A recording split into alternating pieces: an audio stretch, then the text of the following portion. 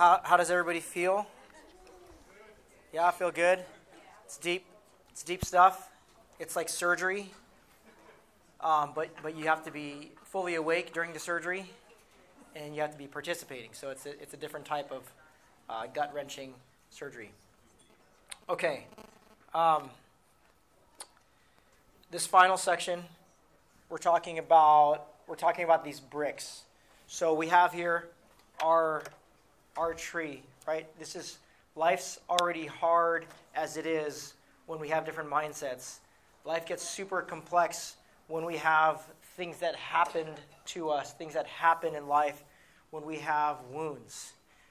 But to complicate things all the more, there are 4 bricks here. There's a wall that can be built up to the point where it's a wall that prevents people from going here, right? Because if the goal is always uproot these things as they come up, never let anything grow down there underneath in the deep, dark places of our soul, we also have to deal with this wall that's being built.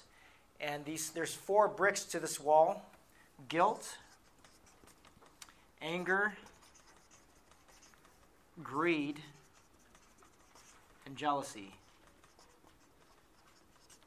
I think of these 3 bricks, I call them the bricks of bitterness.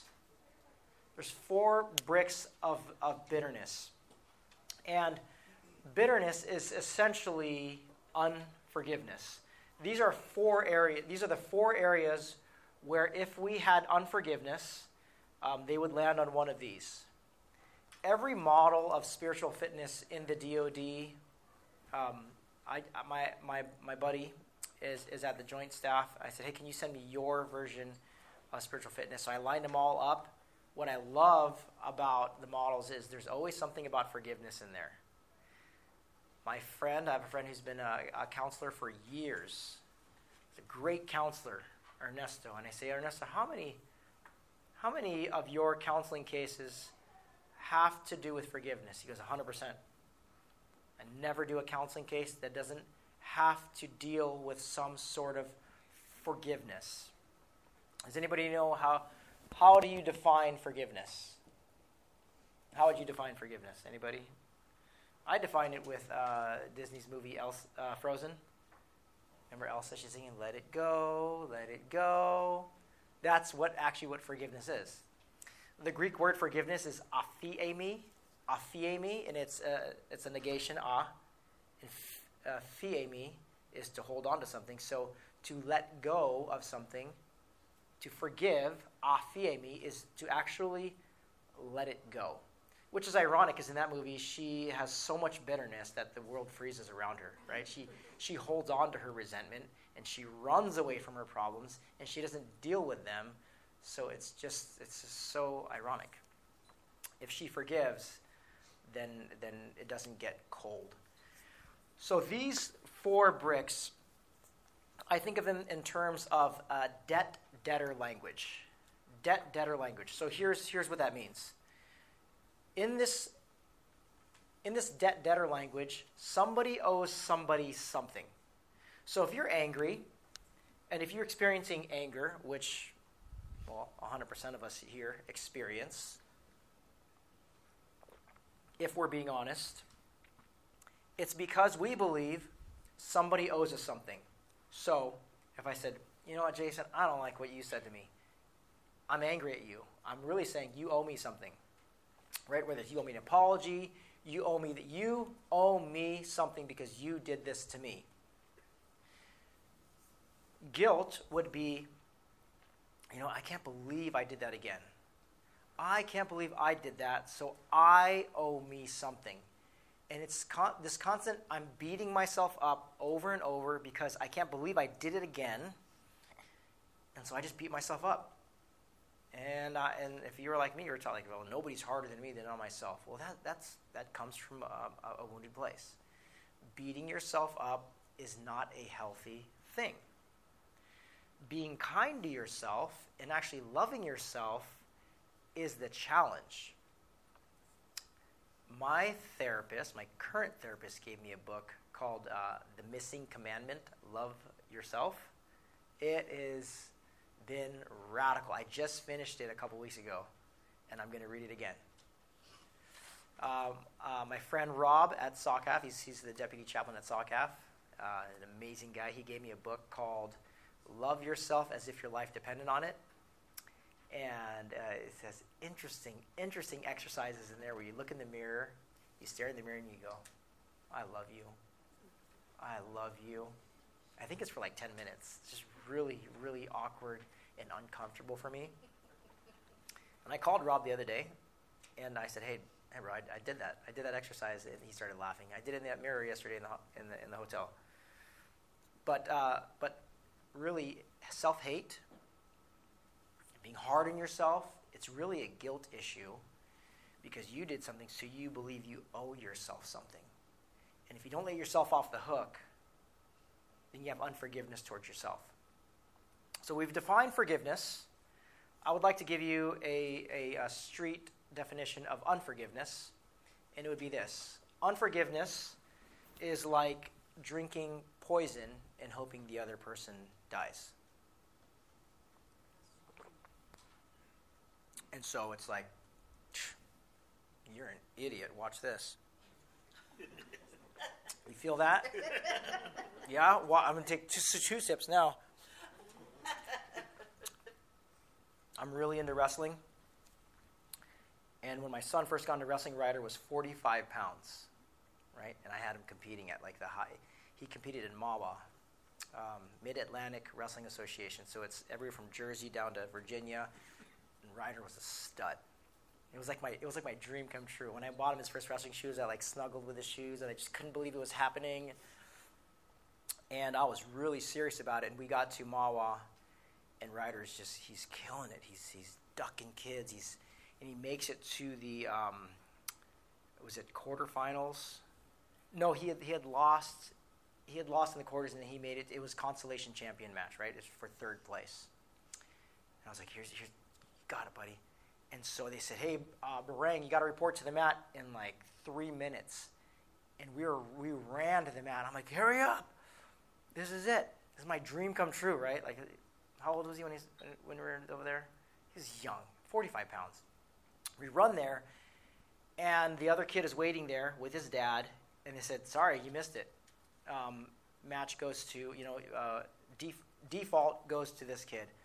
And I'm like, no, we're right here. We're ready. We're ready. And the dad goes, no, my son's not wrestling. We're going to take the third place medal.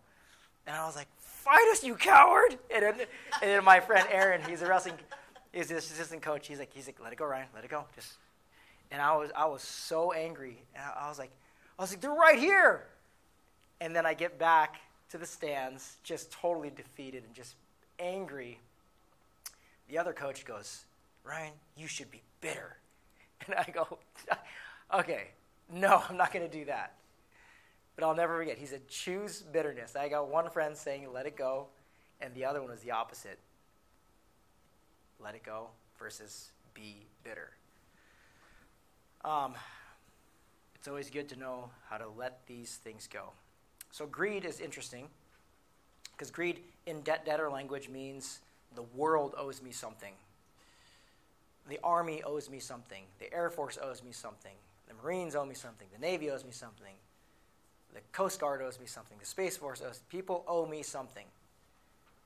It's the accumulation of stuff. I need this. I believe I need this.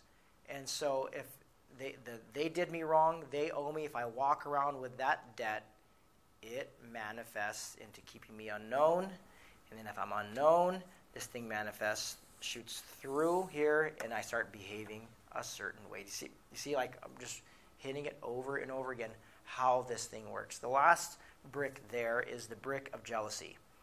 In debtor language, it is basically God owes me something, or whatever your faith background is.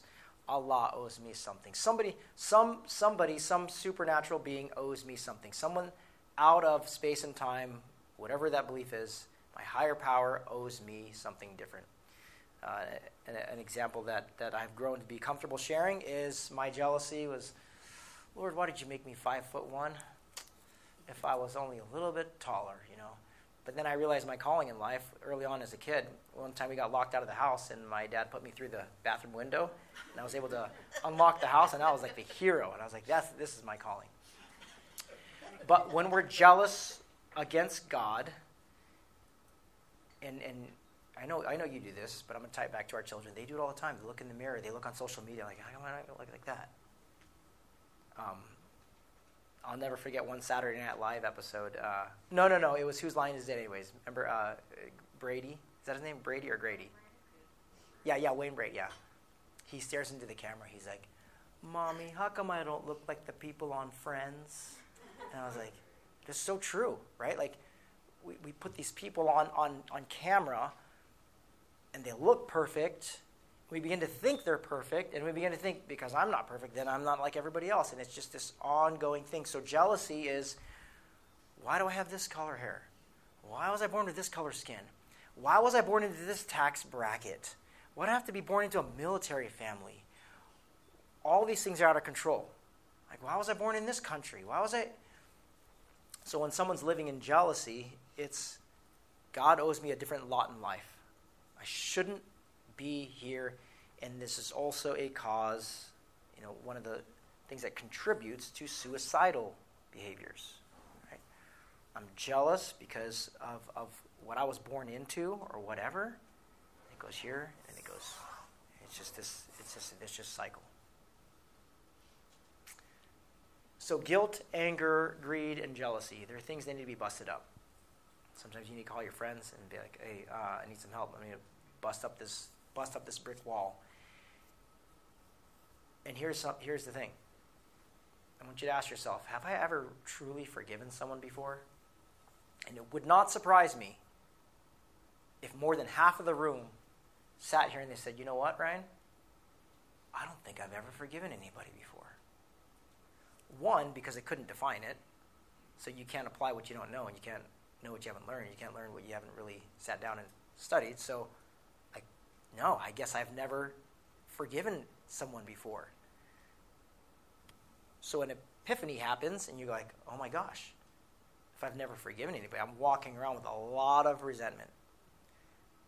Forgiveness is defined, another street definition, as walking out of a jail cell to realize it is no longer locked. In fact, it was never locked to begin with. And I was just hanging out in there. Forgiveness is setting a captive free to realize that you were the captive. So there's unforgiveness and forgiveness. Forgiveness is a choice, and it's always a choice. And when I'm praying, I don't ask, God, would you help me forgive this person? No, it's I choose to. These are the words. I choose to forgive you. A great book. It is the premier book for grief counseling, at least at Naval Hospital, Camp Pendleton, and throughout a lot of hospitals. It's called the Grief Recovery Handbook. A monumental work. It's like on 32nd edition. Okay.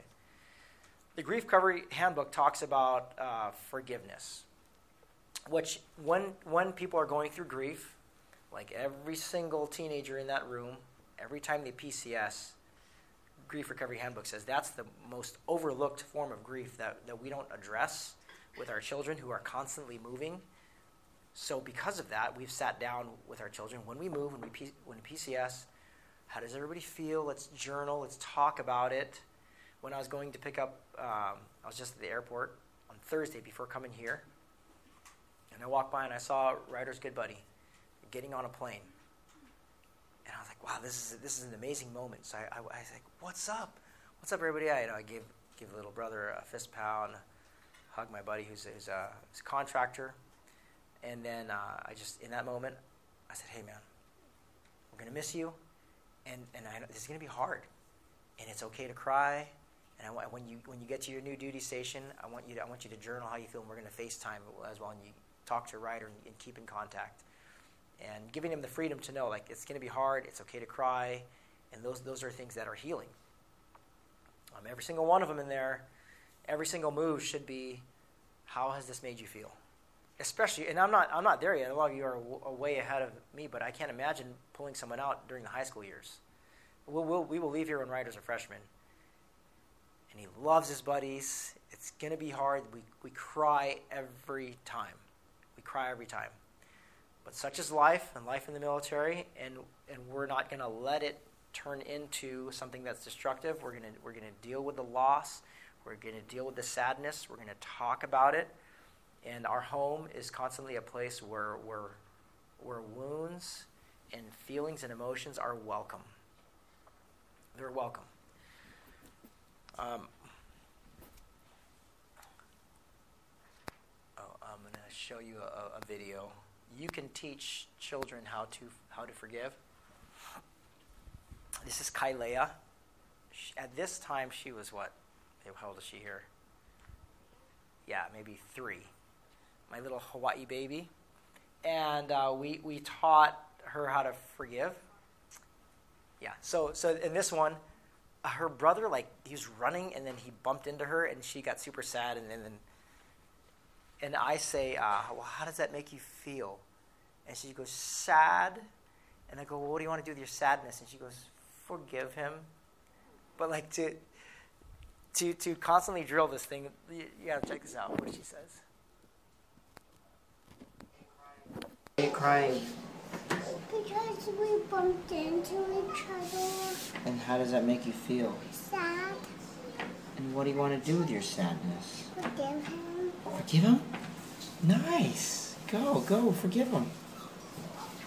Okay. But she's also the one that was yelling at me this morning. So, slide here. Who's behind all my problems? Dang it, that's me. Who's lied to you more than anybody else? Yeah, survey says it's you. Because every lie that we believe, it's because I convinced myself that it was the truth. So an ongoing question is, what lie am I believing right now? What lie am I believing? And I'm going to choose not to perpetuate that lie. If you can do this with your teenagers too, what lie are you believing? Another question is, what agreements am I making? What agreements am I making with the enemy of my soul? So just think about anything that has to do with death and destruction, anything that's negative, I call that the enemy. It's because it's the enemy of my mind, it's the enemy of my soul, and what agreements am I making? So that's how we bust up the bricks. This is key to go back to the emotions thing. When we teach our children how to get in touch with it, we want to be emotionally intelligent, and we sit down with them and we say, tell me how this feels.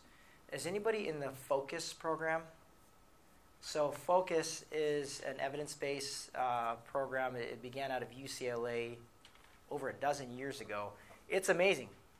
I've been sharing about them for a long time. They're on base. Look up Focus.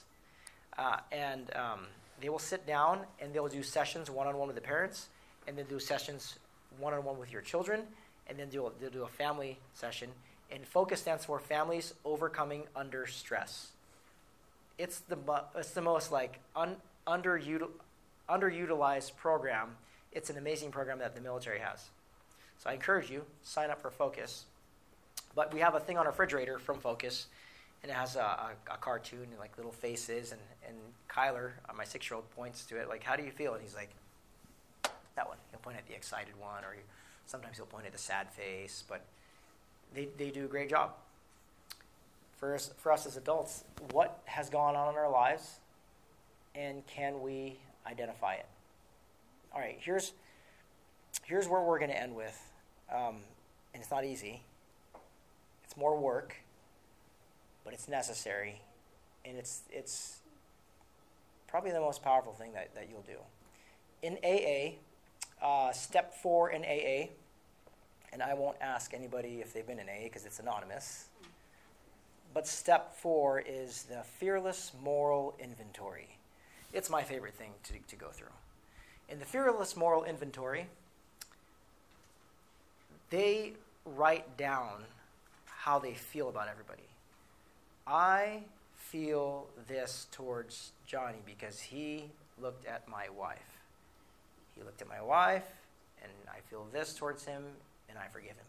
And they call it fearless moral infantry because you just have to, you just go. You just go. You just keep writing. Everybody and anybody that needs to be forgiven. So for this exercise, I'm going to show you, for lack of a better word, the formula for forgiveness. But in any book that you'll read, someone who knows what they're talking about with forgiveness, you'll see these elements. It's a choice, first of all. So you cite who the person is. So I choose to forgive, i.e., let it go. I let go of this, and then you list what they did or didn't do. I'm going to ask you to delve into the subconscious again and see what just comes out with your offhand. And then if you want to, after a while, move back to your regular hand. But I want to see what you come up with when you just start writing. Okay? Who is it? What did they do or didn't do or failed to do? And then how did it make you feel? Not angry, not pissed off. One person told me I just wanted to slit his throat. I was like, okay, well, thank you. What went on before that? Well, he gave me an eval that was just horrible. Oh, you felt betrayed. Or he said that. I felt betrayed. Good job. Good job. Let's go. You know, that was another big guy type. Okay? Let's see what happens. At the end of this initial motion, you can say, I cancel their debt. They owe me nothing. I made a list. Where's my list? I made a list here of everything that my wife owes me. You want to see it? Blank. And here's a list of what my kids owe me. It's blank. Here's a list of what my boss owes me. Guess what? It's blank. When you live a life of freedom, nobody owes you anything. Not yourself, not others, not the world, not your higher power or your God. You're just free. You're free, and when you are free, then you will do things without expectations. When we raise our children and we finally send them out and we did it just to do the right thing, then I don't need a thank you. Thanks, Dad, for putting me through college or whatever. Thanks for your GI Bill. If I do it for the right reasons, then I'm free. I used to be better at this. I'm failing it now. But I would say I'm making coffee for God. In the morning, I would make coffee, right? And it's really for Jeanette, because I don't drink coffee. Imagine if I drank coffee. This is me without caffeine. I'd be like off the wall. So if I make the coffee for God, then if Jeanette says, I don't like this, then I'm not hurt anymore. Because I didn't make it for her in the first place. Does that make sense? So I made the coffee for God, then I don't need a thank you. I don't need a pat on the back. I don't need any kind of affirmation that I didn't do it for you. If Greg and I if I said, hey, Greg, you want to meet for lunch? Okay, cool. Let's meet at 12. And I show up at 12, right? And Greg doesn't show up till 12:10, 12:15. But in my mind, I say, well, why did I show up in the first place? Did I do it to please him? Or is it because it's the right thing to do? And for me personally, if I did it for God, then I'm good. Then I'm good. Then he doesn't owe me anything. It's a lifestyle of nobody owes me anything. But I just owe it to everybody else to show up and to be honest. And in forgiveness, it's interesting, right? Because then people say, well, Ryan, did you just become a doormat? No, because sometimes after forgiveness, you have to redefine the relationship. Okay? And when you redefine the relationship, that might mean, I'll give you a real example. Another example for Plumber Dan. So Plumber Dan, he owned a plumbing company, A to Z Plumbing, and he hired mostly guys that are in recovery. And I lived in the house as a seminary student with a bunch of drug addicts who were staying sober, mandatory Bible studies on Mondays, and it was just a crazy, crazy house. But that's who Dan wanted to have in the house. It's a bunch of drug addicts, and then they adopted a little girl who there was 9 years old, and then the sons, and it was wild, right?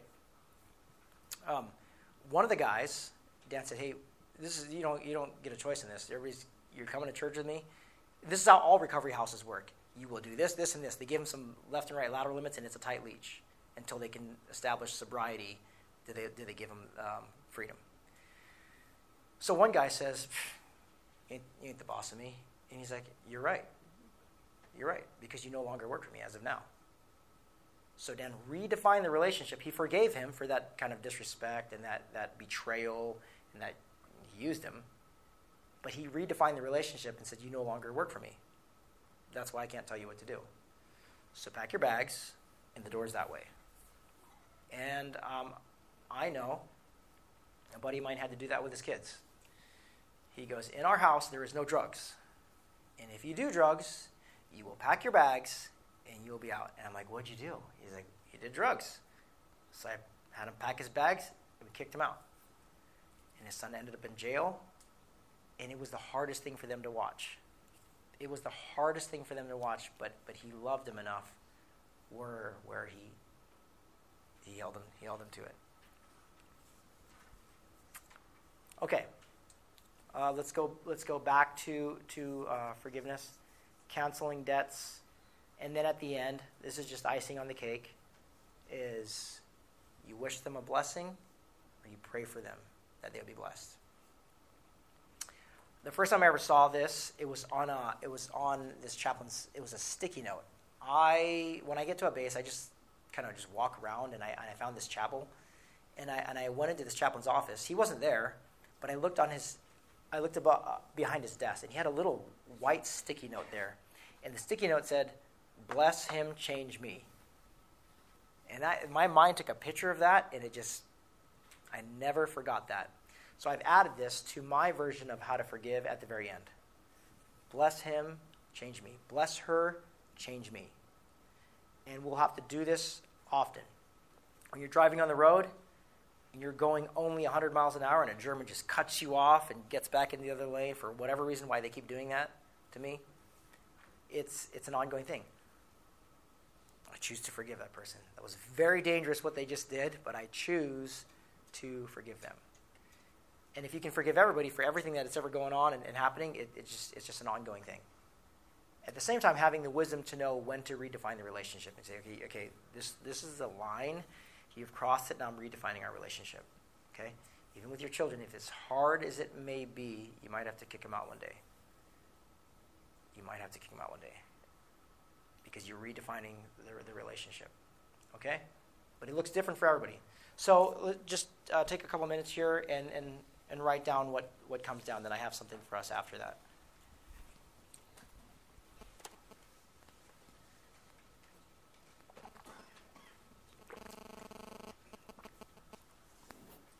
When enough time has passed, I have a list of other people who might need to be forgiven.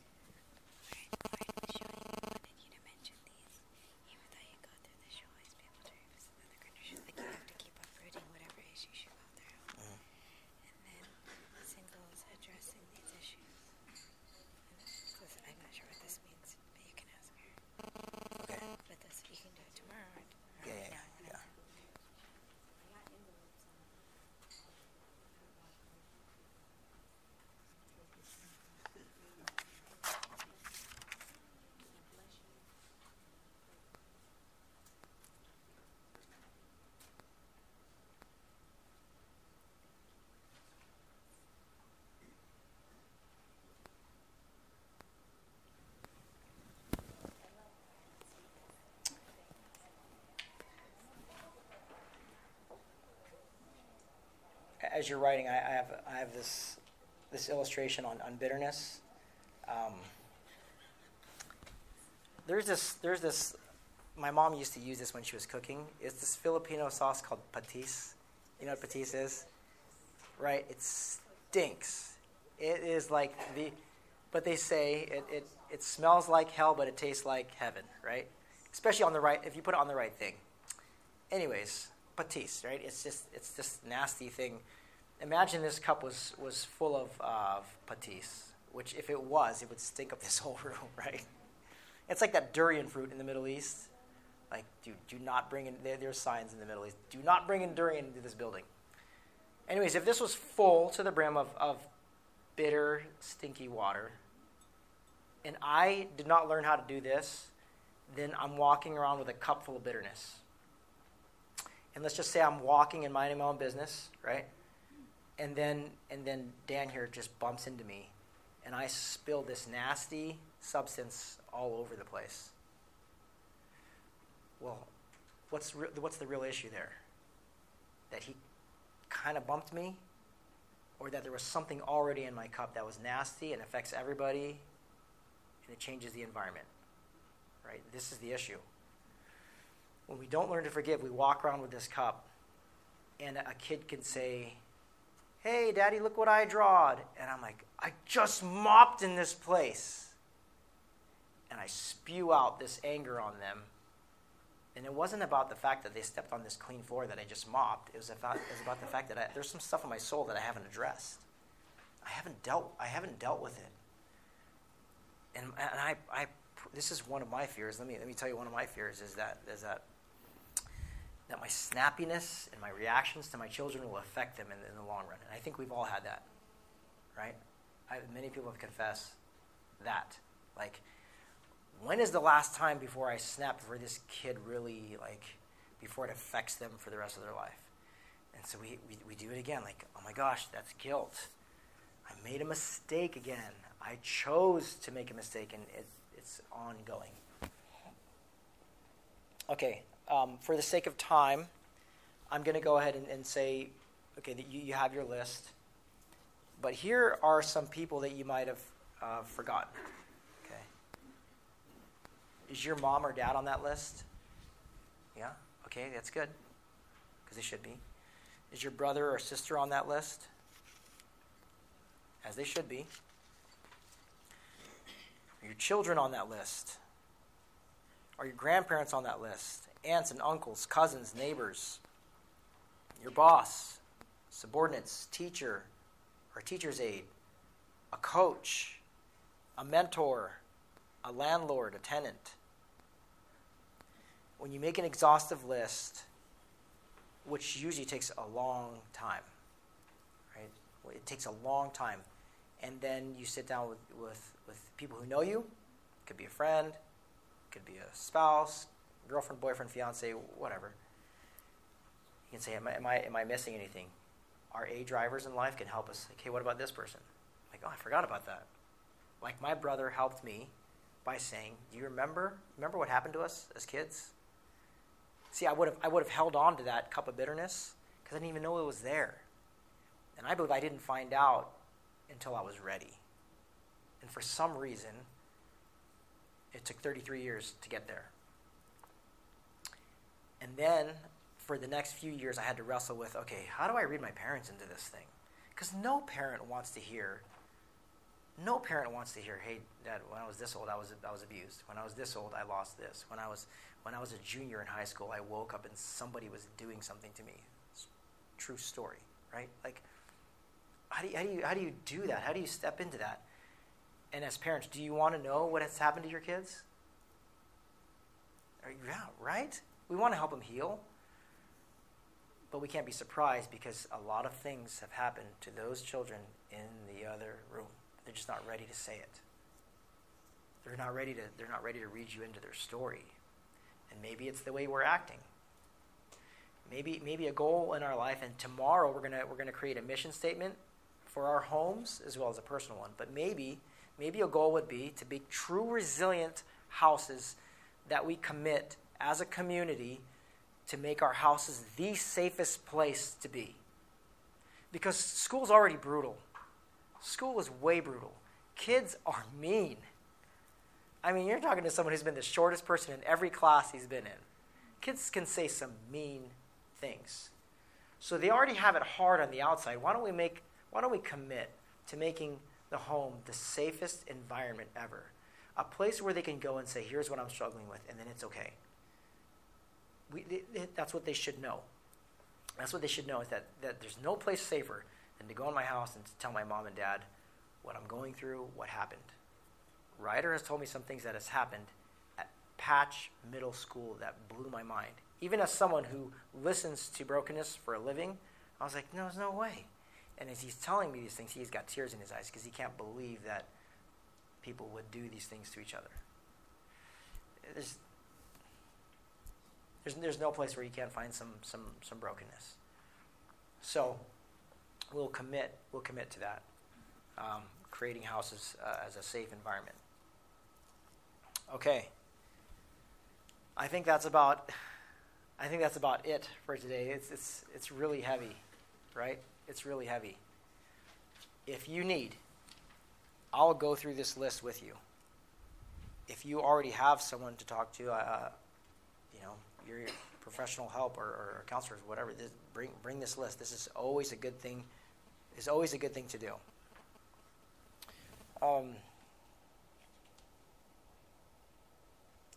My wife has some notes for me too, like talking about who do I confess to, how do I name my emotions, and we talked about a little bit of those things. But who, I always see in my life who's coming around the most, and then I know who my friends are when I start to build community. Like right when we first get to a duty station, it's like I'm thinking first and foremost, who are we going to do life with, and then it takes 1 year of transition. And then the second year is like, it's solid because we have our little community. We have our group where we're people that we trust and people we know, and it's tight. I'm not saying everybody gets to know everything because sometimes that's not unwise. But when you're surrounded with a tight-knit group of people, then you're known you walk healed, and it's infectious. And then the third year, because usually there are 3-year orders, like this one's 36 months, it's this transition of weaning us off of like, okay, I'm preparing myself for our departure. I'm preparing the children for their departure. Jeanette sometimes will say, in her mind, I can see it like, okay, I'm starting to detach. Me, I'll make best friends all the way up until the airport. Like, I just want to connect with everybody all the way until the end. But yeah. Okay. How do we close this? Probably going to have to forgive as you go out in town and experience Garmisch. Vacation's super hard. It's easy to yell at kids, but try it. See how easy it is. See how it comes up. And then if you want to share stories tomorrow morning. Tomorrow morning we'll meet. If you look at the schedule, it'll happen quick because Edelweiss, especially in the winter, does not mess around. When they say get out of the room at 11, they mean it. And they will start charging late fees, and they're not messing around. So because we have to be out of the rooms at 11, childcare pickup goes all the way to 12:15. We'll do childcare drop off. We'll do that the final couple sessions, and they will be. I'm gonna verify with Grady. It's the final one is definitely a plenary session where we'll have everybody in here together. We'll write our mission statements. And then the session before that will be breaking family patterns. And then we'll make a call tomorrow because weather gets a vote. I want to take a group photo either outside by the Edelweiss sign. There's a little photo thing. Or we can do that in here. We'll just play it by ear. But we've got to do the photo, and then I'd like to give us a final charge, and then we check out, and then that's it. Does that sound good?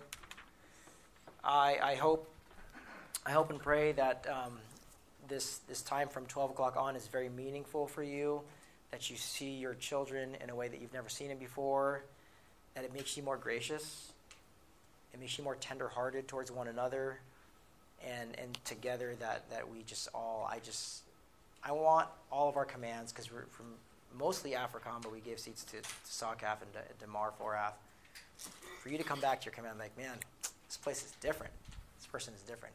And they will see that if you're doing these things. It's a win to just, if you move from here to here, that's a win. And it's also some people this weekend might dive fully in, head first, boom, deep end. Terry Crews style.